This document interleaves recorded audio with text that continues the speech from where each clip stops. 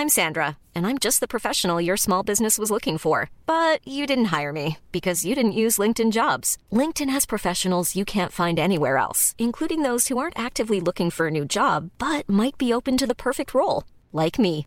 In a given month, over 70% of LinkedIn users don't visit other leading job sites. So if you're not looking on LinkedIn, you'll miss out on great candidates like Sandra. Start hiring professionals like a professional. Post your free job on linkedin.com/people today. Even when we're on a budget, we still deserve nice things. Quince is a place to scoop up stunning high-end goods for 50 to 80% less than similar brands. They have buttery soft cashmere sweaters starting at $50, luxurious Italian leather bags, and so much more. Plus, Quince only works with factories that use safe, ethical, and responsible manufacturing. Get the high-end goods you'll love without the high price tag with Quince. Go to quince.com/style for free shipping and 365-day returns. Wow. Nice. Yeah.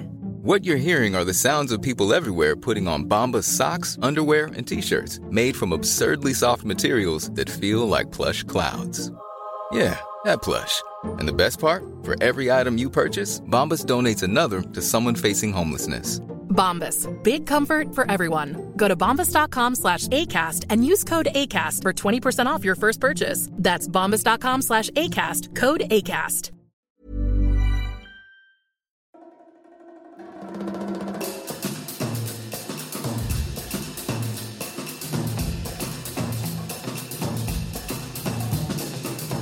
Hello, dear listener, and welcome to another episode of Everyone is Hot, the podcast that talks about your favorite stealth sex symbols and the film or TV show that turned you on to them. I'm Michael Stevens. And I'm Shelly Brooks. And oh my gosh, Michael, we've got a very fun guest today, do we not? Do we? Who do we have? We have a food scholar, a protector of women's healthcare, and a friend of Shelly who she has known since college and who lived with her previously. We've got Olivia Domba. Oh, you were a big hit with the youth. I know. The kids love you. Oh my God. Wild. Yeah, Shelley, I feel like the last of those, friend of Shelly, is probably the most accurate qualifier, but thank you so much, Shelly. That is not true. This lady has a master's in food. Come on. That's amazing. Yes, and she works with women's healthcare. Come on, don't sell yourself short, girl. What the hell? Yeah, we need you. Seriously, like, oh my God, in this day and age, we need you very much. Well, Olivia, thank you so much for coming on. We're so excited to have you. Yeah, thank you both for inviting me. I'm excited to talk about my favorite self-sex symbol. So to that point, I was gonna say. So who is your stealth sex symbol and what movie are we going to be talking about? So my stealth sex symbol is Koji Yakusho in 13 Assassins, which is the Takashi Miike remake of a 60s samurai film from 2011. Yes, and so we are very excited to have you on because I can't speak for Michael, but I will say that one of my big blind spots is that, like, I don't know that much about Japanese cinema, and you know so much about it, and so I'm very excited for you to, like, enlighten us. Ditto. You can speak for me. I don't know anything. I appreciate that because, like, I can say that I do know more about, like, good Japanese cinema, but I have seen some of the not so good live action anime adaptations. So, very cool. The spectrum of experience is wide. Yeah, again, Olivia is underplaying her knowledge because, I mean, she is someone who knows so much about cinema generally, but also, like, every time you talk about Japanese films, I'm like, oh my God, there's so much that I have to learn. Like, it makes me very excited to, like, explore things that, like, I don't really know that much about. But speaking of, Michael, for anyone who has not seen 13 Assassins, could you tell the listeners what the movie is about? Sure thing. Set in 1844, toward the end of the Edo period, a group of 13 assassins comprising 12 samurai and a hunter secretly plot to assassinate Lord Matsudaira Naritsugu, the murderous leader of the Akashi clan, to thwart his appointment to the powerful shogunate council.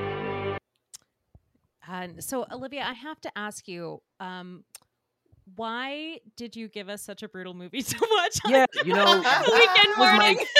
That was my main question. I'm like, yo, Right. so you have been friends for a long time, and she's known about this show for a while, and I was like, this is the one. Violence. This is the one.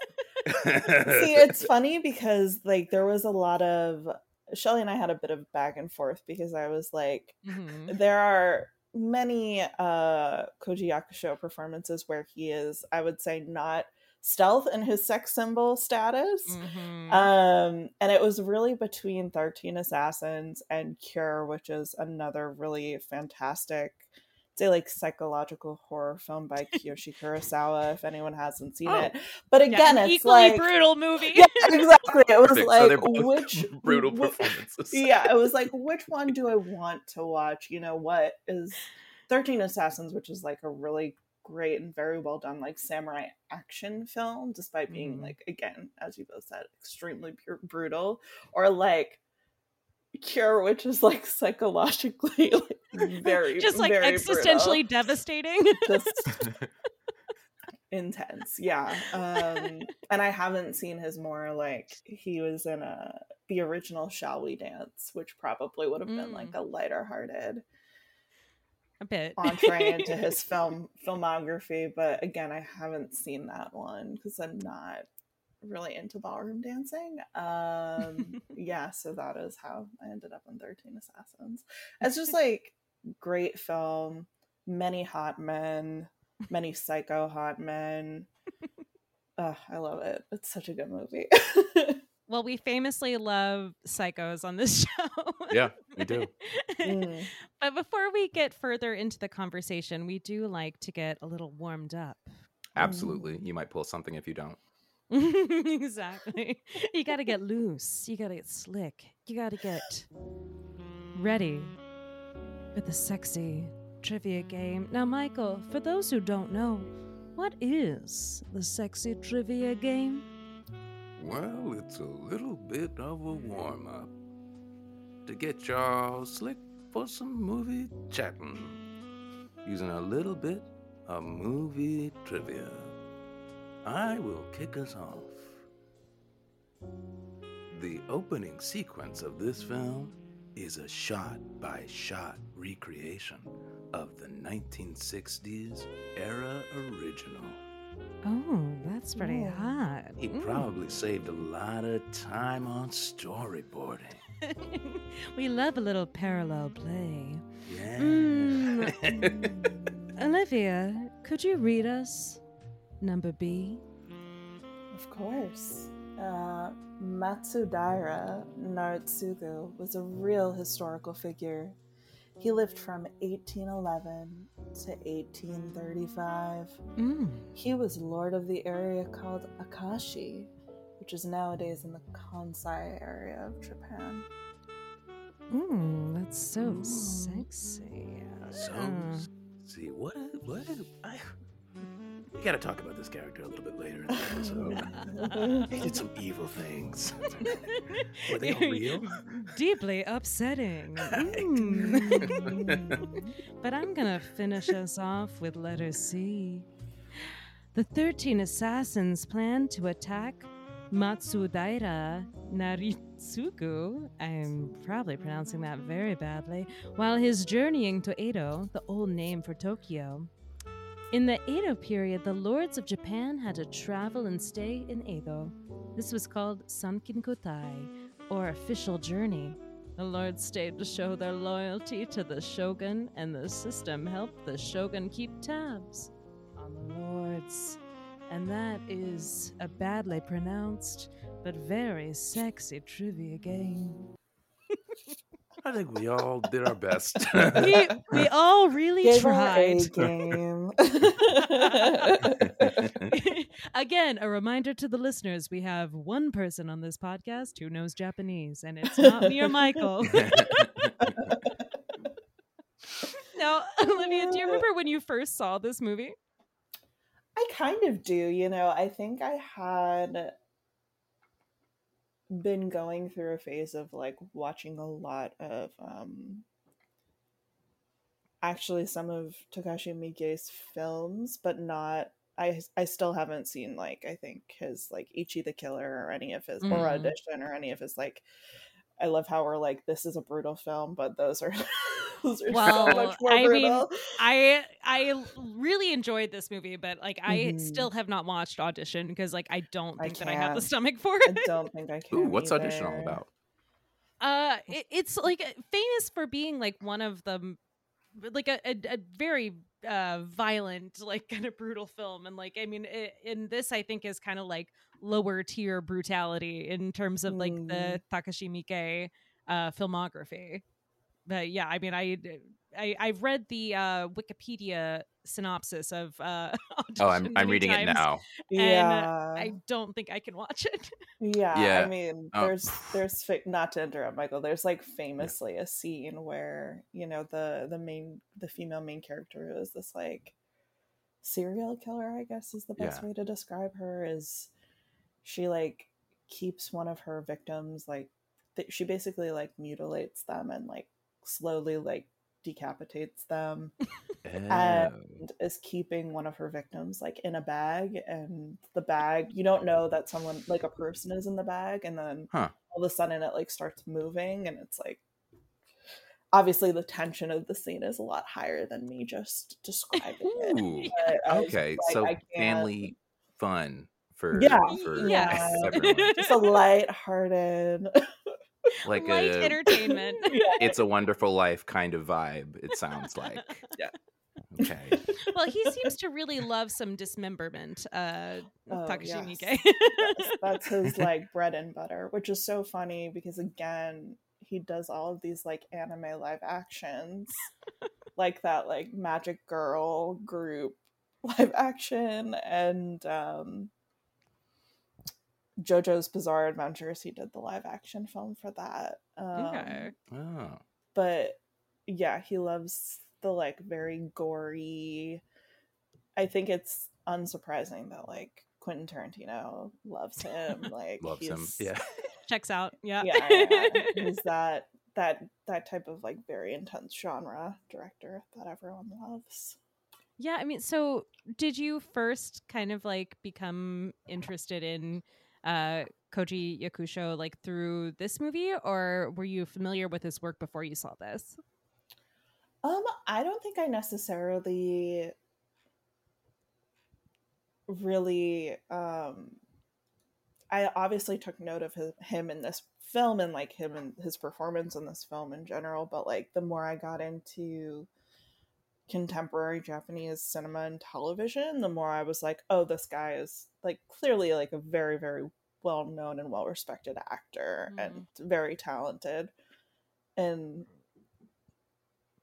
a landscape where there are some not so great actors and not so great films. And then there was a lot of like recognition that I had seen, you know, Tom Popo and didn't really realize that he was the man in the white suit and all of that kind of stuff. So yeah, now I feel like I'm a little bit more committed to seeing things that he's in because I know that he's so hot. Well, it's funny. So, I mean, we talked about the fact that there were a few different movies that he was in that we discussed, featuring on this episode, and like I put the kibosh on Tom Popo because he's like so clearly supposed to be like the hot guy in the movie. Oh yes, of course. So was that like? What is your sort of like relationship like with his work going from something like Tom Popo where he is like a sort of matinee idol type to something like 13 Assassins where he's still obviously like a very handsome man, but it's like a very different kind of performance because he's older and he's more sort of like weathered in this, like in a way that I find very fascinating.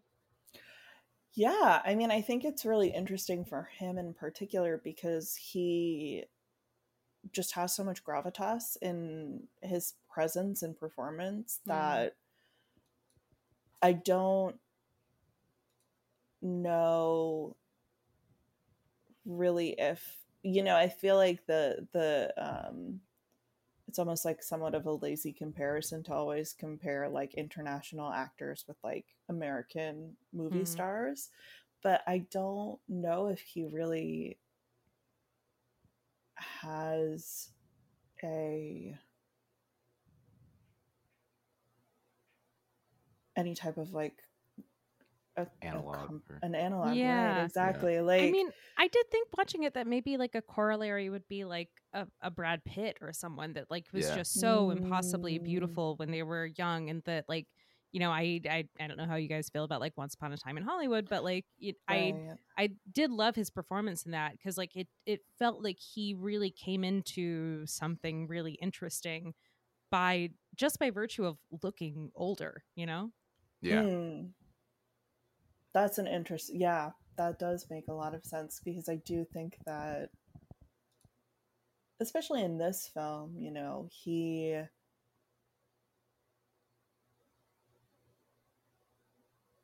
the weatheredness of him being, this elder statesman samurai is what I found so hot. But like, Yeah. it also lends so well to his performance, because there were a lot of beats in the film that like with a different actor would not have been nearly as good or as resonant. I think the scene kind of at the beginning of the blowout fight and the village, where he's like standing on the barricade and just like unfurls the scroll that, Yeah.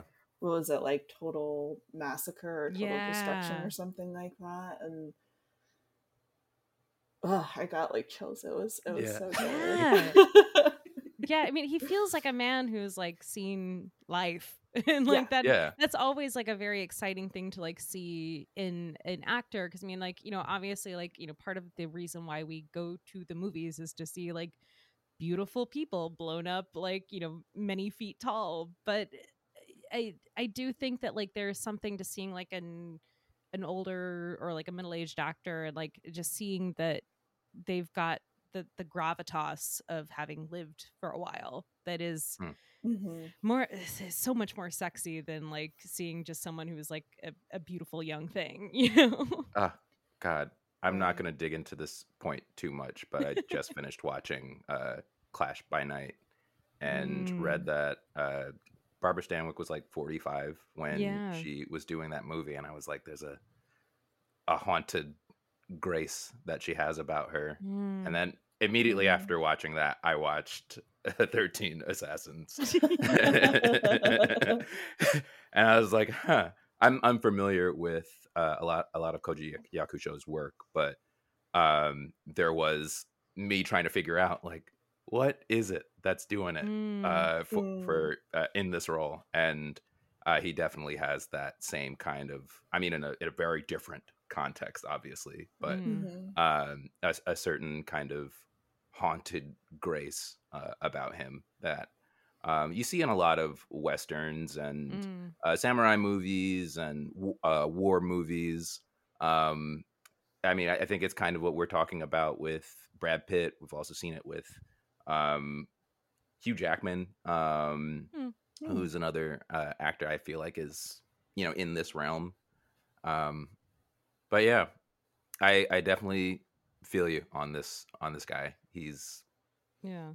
got a haunted grace about him.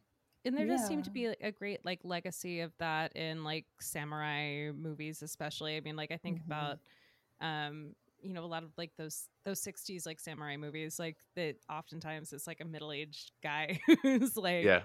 yeah, just kind of worn down in a way that's like very appealing. Yeah. Yeah. And I do find that like with the time period of the film, which in a certain way, I think it's not the people don't really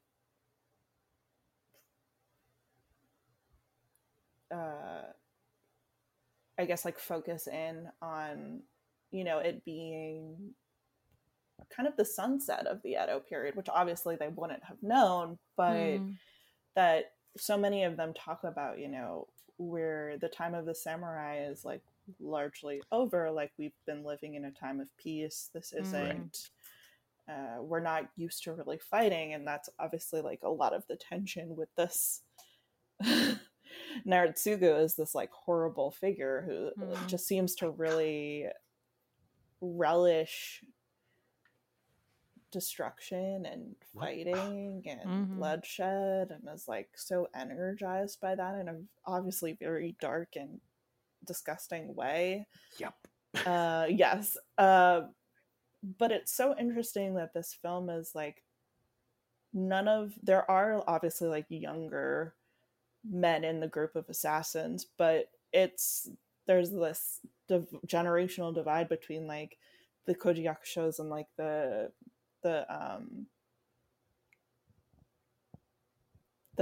teachers and their students who join them on this mission, where the teachers are basically like, we've never really had to fight outside of the dojo setting, like where this is Busho, like this is Bushido, this is like our code. We're going to live by this code, and it's exciting for them to be doing that and being able to like sacrifice themselves to a higher mission. But it's just so interesting because like you wonder to what extent the younger men are conditioned by living in peace for so long that the threat of war that this really just disgusting lord brings is not clear to them, I think, in a certain way.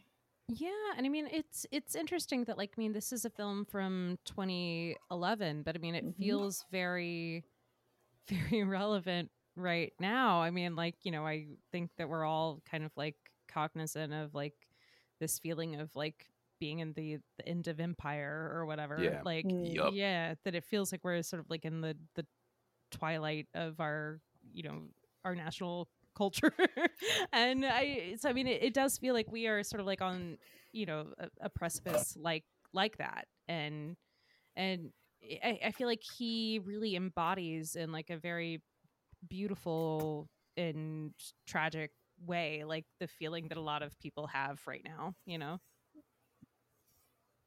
Ugh. Yeah, I agree. The whole time that point is brilliant and resonates a lot because the whole time I've been taking my feelings about like every rich person that I interact with and imposing them on Lord Naritsugu. And I didn't like a lot of the feelings that I had of, God, kill this man. Right. Kill this man. Make him bleed for what he's done. Oh, God. Yeah, satisfying experience. I also don't know who I am anymore. I mean, like, yeah, the movie, like, it really inspires some, like, really complicated feelings of, like, you know, on the one hand, feeling like there's a certain righteousness, but on the other hand, feeling like, you know, it's just like you don't want to acknowledge any sort of like violent feelings in yourself, but yeah, I mean, I also think it's really interesting because basically the assassins are sent on this mission almost as like they're not really they are working for the shogun, but they're not allowed to acknowledge that because Naritsugu is his half brother.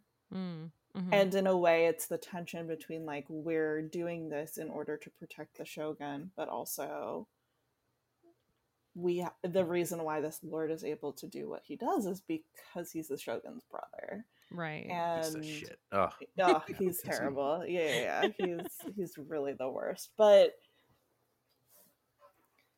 again, like within the context of the Meiji Restoration starts like a few decades later, they're essentially just working so hard to prop up a system that ends up collapsing within a very short period of time, which is interesting. Well, so it's interesting. Like, Olivia, you obviously like know a great deal about Japanese history. I mean, how do you find that um, something like this movie is like reflexive of, you know, what was happening in the country at the time in like 2011, like telling these kind of stories about history and through the lens of the contemporary period when it was being made? Like, do you find that there are some parallels there? That's an interesting question. I mean, I'm not super familiar with. One second. Yeah, because I also just, I mean, I as someone who like doesn't really know that much about Japanese history, I mean, it's been very interesting seeing like some of the political stuff that's like, you know, become very visible to us outside of Japan, like the, you know, the like assassination, like it's very it's very fascinating, but it's so sort of like outside of my realm of knowledge. Right. You mean the Abe assassination, Yeah. or yeah. Oh, that's just a wild interlude of like Yeah, and I'm like, random I guy kills a former political figure, and then the coverage of it and the consensus afterwards is like maybe this guy had like a legitimate grievance, which is wild. yeah. Oh my god. Yeah, and so Not I just necessarily have that like like, no yeah. context for that. I mean, I just wanted to double check that I wasn't like misrepresenting the timeline, but in 2011, that's when the Fukushima Oh, right. disaster happened. And like, Mhm. I obviously, this coming out in the same year, it's not like going to be reflective of that time period. Right. But I think there's this constant, especially in Japanese media, like there were so many films and like the Japanese New Wave and that whole era of filmmaking where art house films in Japan were much more responsive to contemporary political Hmm. events than I think many mainstream films are now. You know, you have Hideaki Anno, who's famous for being the creator of Neon Genesis Evangelion, who like does all of these reboots of like he did Shin Godzilla, which was like Mm. basically this very like bureaucratic take on um that monster story, and has been Mhm. doing all those types of reevaluations of, again, very large Japanese properties, but still with like much more of a historical, cultural, contextual analysis angle that maybe Right. isn't there. I do wonder if, you know, Takashi Miike like made this film because he was trying to say something. I mean, again, someone who's directed over 100 films, Yeah. like Yeah. how many of those are really societal statements versus just like loving film and Yeah. generating, being a great, I mean, he's a great filmmaker, being a strong filmmaker. Mhm. Yeah, I mean, I But there, definitely think like, you know, as, you know, someone who also makes art, like, I mean, I think mm, that oftentimes like, you know, you don't intentionally mean to reflect like what's going on, mm, but you can't help but be influenced by sort of Yeah. the cultural overwhelming feelings that are like happening, you know, in society. So yeah, it's interesting, yeah, whether it's like maybe intentionally reflecting like what's happening around him, or if it's just that he's writing a story and he can't help but be, you know, impacted by the world that he lives in, you know. yeah, I mean, I think it's this whole like cusp period of like late Edo period, early Meiji period. There's this continued, I think, both in Japan and just general cultural fascination with obviously samurai in general, but that transition from, you know, the shogunate and samurai and the samurai code really being very powerful to when the Meiji Restoration happened and that entire population was essentially like uprooted from their responsibilities, and their way of living was decimated, and for better and for worse, obviously, but that's a complete change in systems of power. And I think there is this still constant tension in Japanese cinema with the concept of like tradition and cultural specificity and change, and how do we continue to honor our traditions but also like not dwell too much in the past. I mean, that's every culture, but I think particularly in Japan that tends to be much more pronounced. Well, to move a bit away from you know, sort of granular history and politics, so something that I found really interesting in the movie is that, I mean, obviously, like, he is like a objectively good looking man, but I I was thinking a lot about how you know, it's, you know, famously, like, people on Twitter like are, you know, gaga over like Toshiro Mifune and like but you know, when you watch these like old samurai movies, it's like they're styled in a way like with like the hair and like the, you know, the being bald on the top, like that is not exactly like what we would find like attractive today. So I mean, like, what do you think it is about like in these like samurai movies that like still is like so appealing for people, even though like it would seem to be like the way that like the men are styled seems to be like so outside of like what we are, you know, attracted to in like, you know, contemporary New York. Right. That's an interesting point. I mean, when you think about like the group of assassins, it's what only two of them don't have the shaved head, and it's the nephew character who basically is like turned his back on being a samurai, and the hunter slash kind of supernatural figure that they come across in the forest, who's just like wild and completely like outside of that entire so much. So good. his wild. I think it's just like this it's a very clear and very specific type of like masculinity that's so attractive, and so I don't necessarily think it's dated per se, but it's very value driven and very honor driven in a way that feels kind of timeless almost. Like, sure, it comes from, there are still aspects of, you know, misogyny and honor specifically in this film are related to like your family and women being raped or killed or dismembered horrifyingly, but yeah, I think the attractiveness there is that there's like still this, you have these men who are very much driven to fight for their beliefs and to fight for other people in a way that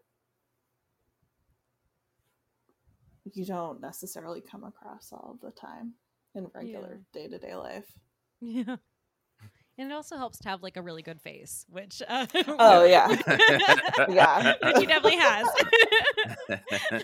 Well, so do you remember the like first movie crush that you had? Ooh, first movie crush. I mean, I can think of like my first like media anime crush more readily, absolutely, which is Sesshomaru from Inuyasha. I was like I love like an aloof, white-haired, pretty boy. Love it. Type within the anime community, which is like very embarrassing. I hate being like I am a type. That's always the worst feeling. I'm not special. That's special. Oh my god. But my first movie crush, that's like always really hard because Or TV. Yeah, it doesn't have to be TV. the exact first. Yeah.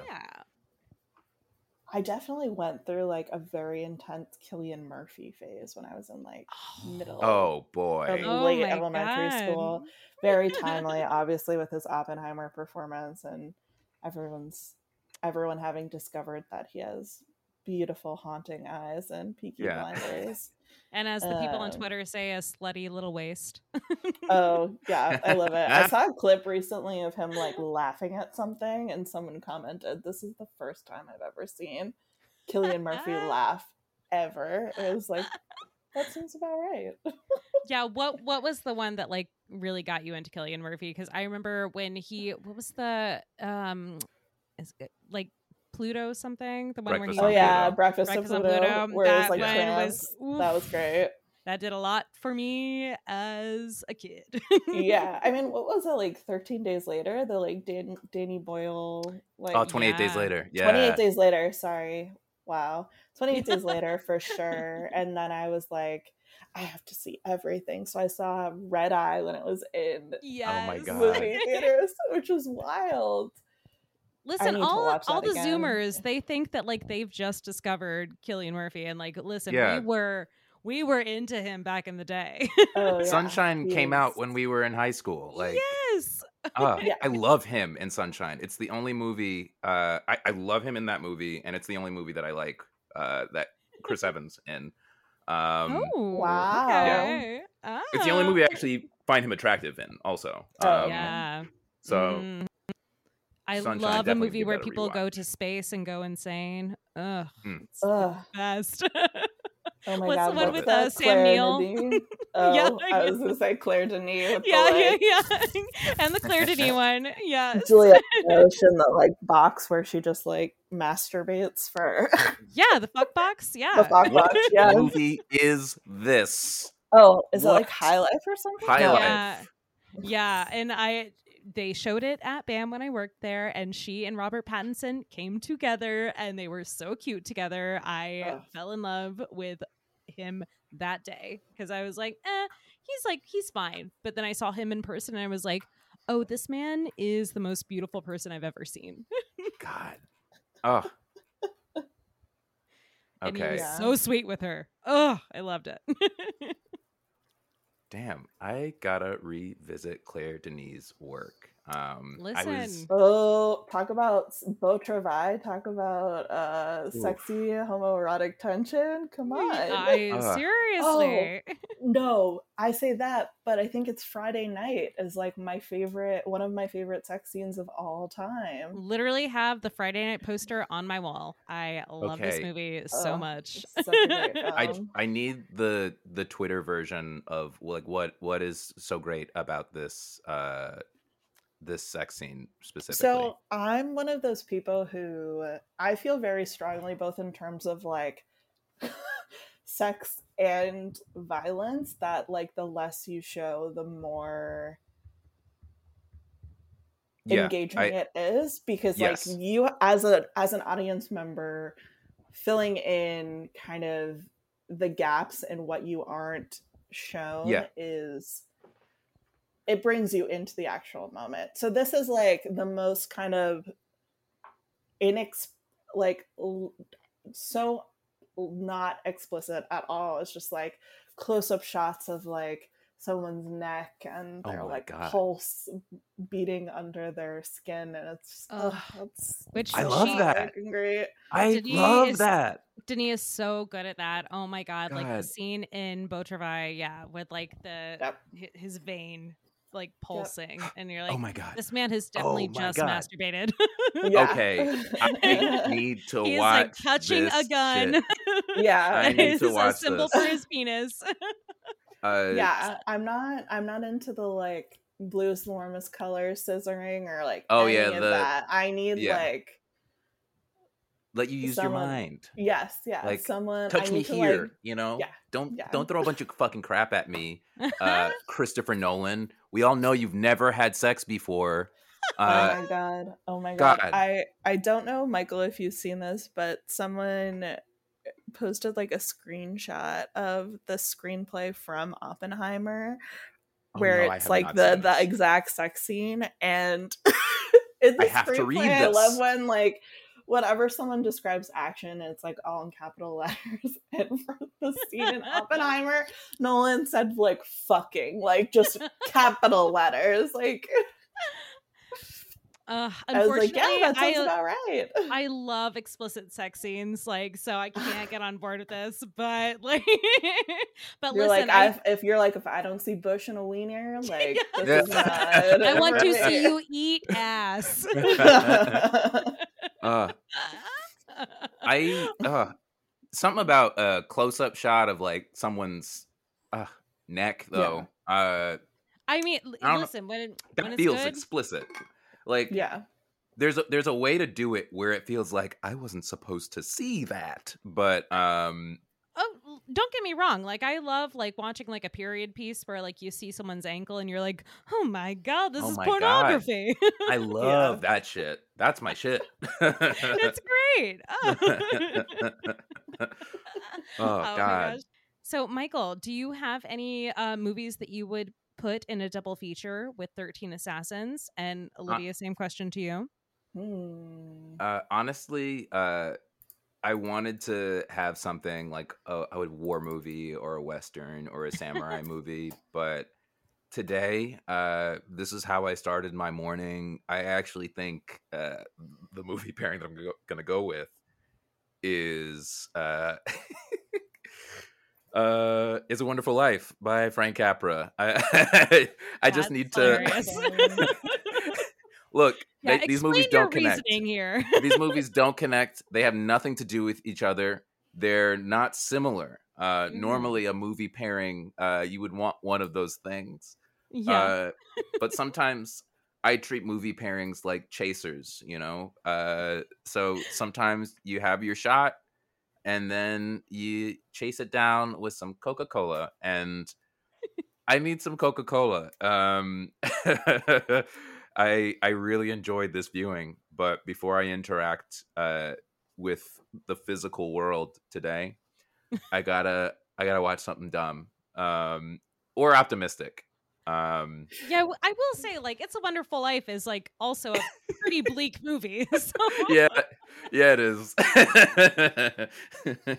oh my god, but I love that. That is a great pairing. Oh my god, Olivia, what do you think? What would you be your pairing? I would probably say if you're like into a good samurai film, obviously can't go wrong with Kurosawa, but I would say Hidden Fortress if you're looking for like Ooh, hot Mifune, like on not necessarily he's like very dirty in this, so that I feel yeah, like that ties into the like rugged samurai-ness of 13 Assassins. Ooh, I I'm love adding this that. to my letterboxed right So good. now. Yeah, I also so I thought that my pairing would be Kurosawa's Ran, because I think that Mm, they're similarly like bleak worldviews in both movies.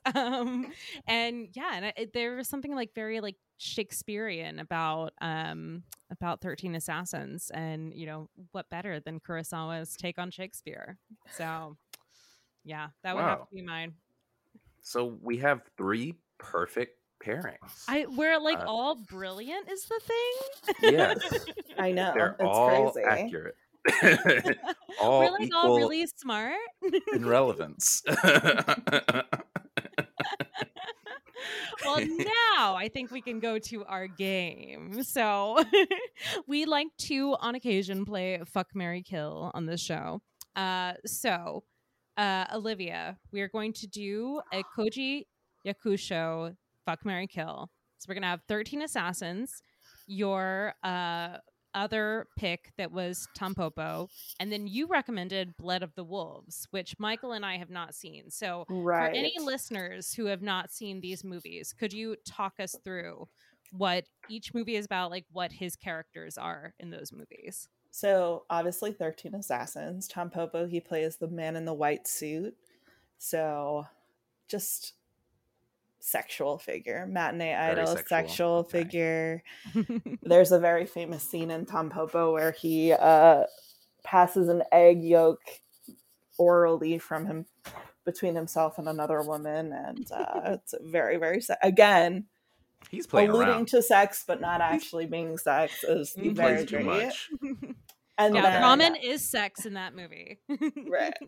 And then Blood of the Wolves is this really, really great, like 80s, I mean, more recent, but it's a 80s set Yakuza film where he plays like this dirty cop who's essentially playing both sides, and Ugh, what a piece of shit. it's so great. It's really great. He's really great in that. Oh my god, perfect. All right, so Olivia, you start us off. Fuck, marry, kill. So, unfortunately, this is tough because like originally it would have been easier because we were thinking of Memoirs of a Geisha, but I could not reasonably recommend going to see that at all. I'm gonna have to say, marry 13 Assassins. Fuck Blood of the Wolves because this guy fucks in this movie, and then I guess Tampopo I'm gonna kill just because he's like too pretty. Fair enough. Oh my god. Michael, what are your thoughts? Okay, I've been taking my notes as my notes are useless. So let's see. I'm gonna fuck Tampopo Koji. He sounds like my type. Yeah, that makes perfect sense. Let's see. Blood of the Wolf. I'm gonna kill him because fuck the police.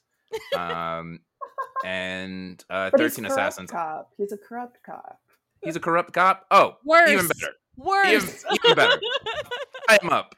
And then and then I'm gonna marry him in 13 Assassins. That's the easiest. This is the easiest fuck, marry, kill I've ever had to do. I need to actually watch these other two movies, but he seems like he'd be Michael. He's demonstrated he's a great husband. Yeah, Michael, you stepped on my fuck, marry, kill a little bit because I also would kill Blood of the Wolf because cop. Kill them together. I would fuck him in 13 Assassins because he is very, very hot, but I don't think that we could sustain a life together. And I would have to marry him in Tampopo because he's just a beautiful, beautiful boy in that movie. Yeah. And I love him. Olivia, this was so fun. Thank you so much for coming on the show. Thank you for having me. Yeah, where can people follow you on social media? And do you have anything coming up that people should look out for? So you all can follow me on Letterboxd. I'm at OBD2102. Hell yeah. Basically the only like public social media profile I have. That's the only one that people need. Yes. Right. But I'm just like, I need to follow some like IRL people on Letterboxd, so it's not just me following like every critic that I'm about to follow you. Oh, I am Michael, yes. Real life connection. Yes, I am I am definitely not a critic. I am only a person. Michael, stop. I can it's what I pride myself on. You are a public figure, my God. Yeah. I do have to admit to like the only kind of passive aggressive move that I do on Letterboxd is if I feel like I need to withhold my judgment. I don't give anything a star. I have not given Theater Camp any a rating. Whoa. We don't like Theater Camp. Oh gosh. Listen, I haven't seen it yet. We will talk in our texts about Theater Camp. Yeah. Theater Camp. Ooh, I got some things to say about some people in that movie, but as do we. My lips are sealed for now. But that's not what we're here to talk about. We are here to talk about our great crushes. And Michael, where can people find us on social media? You can find us on all social medias at Everyone is Hot Pod. That's Everyone is Hot. Everyone is Hot Pod #1. And if you're listening to us on Apple Podcasts or anywhere where you can rate us, please rate us 5 stars. Anything less will get your head chopped off. Yes, we will absolutely kill you if you we'll don't kick it give us around. 5 stars. And also, what is the most important thing for listeners to do? Stay horny.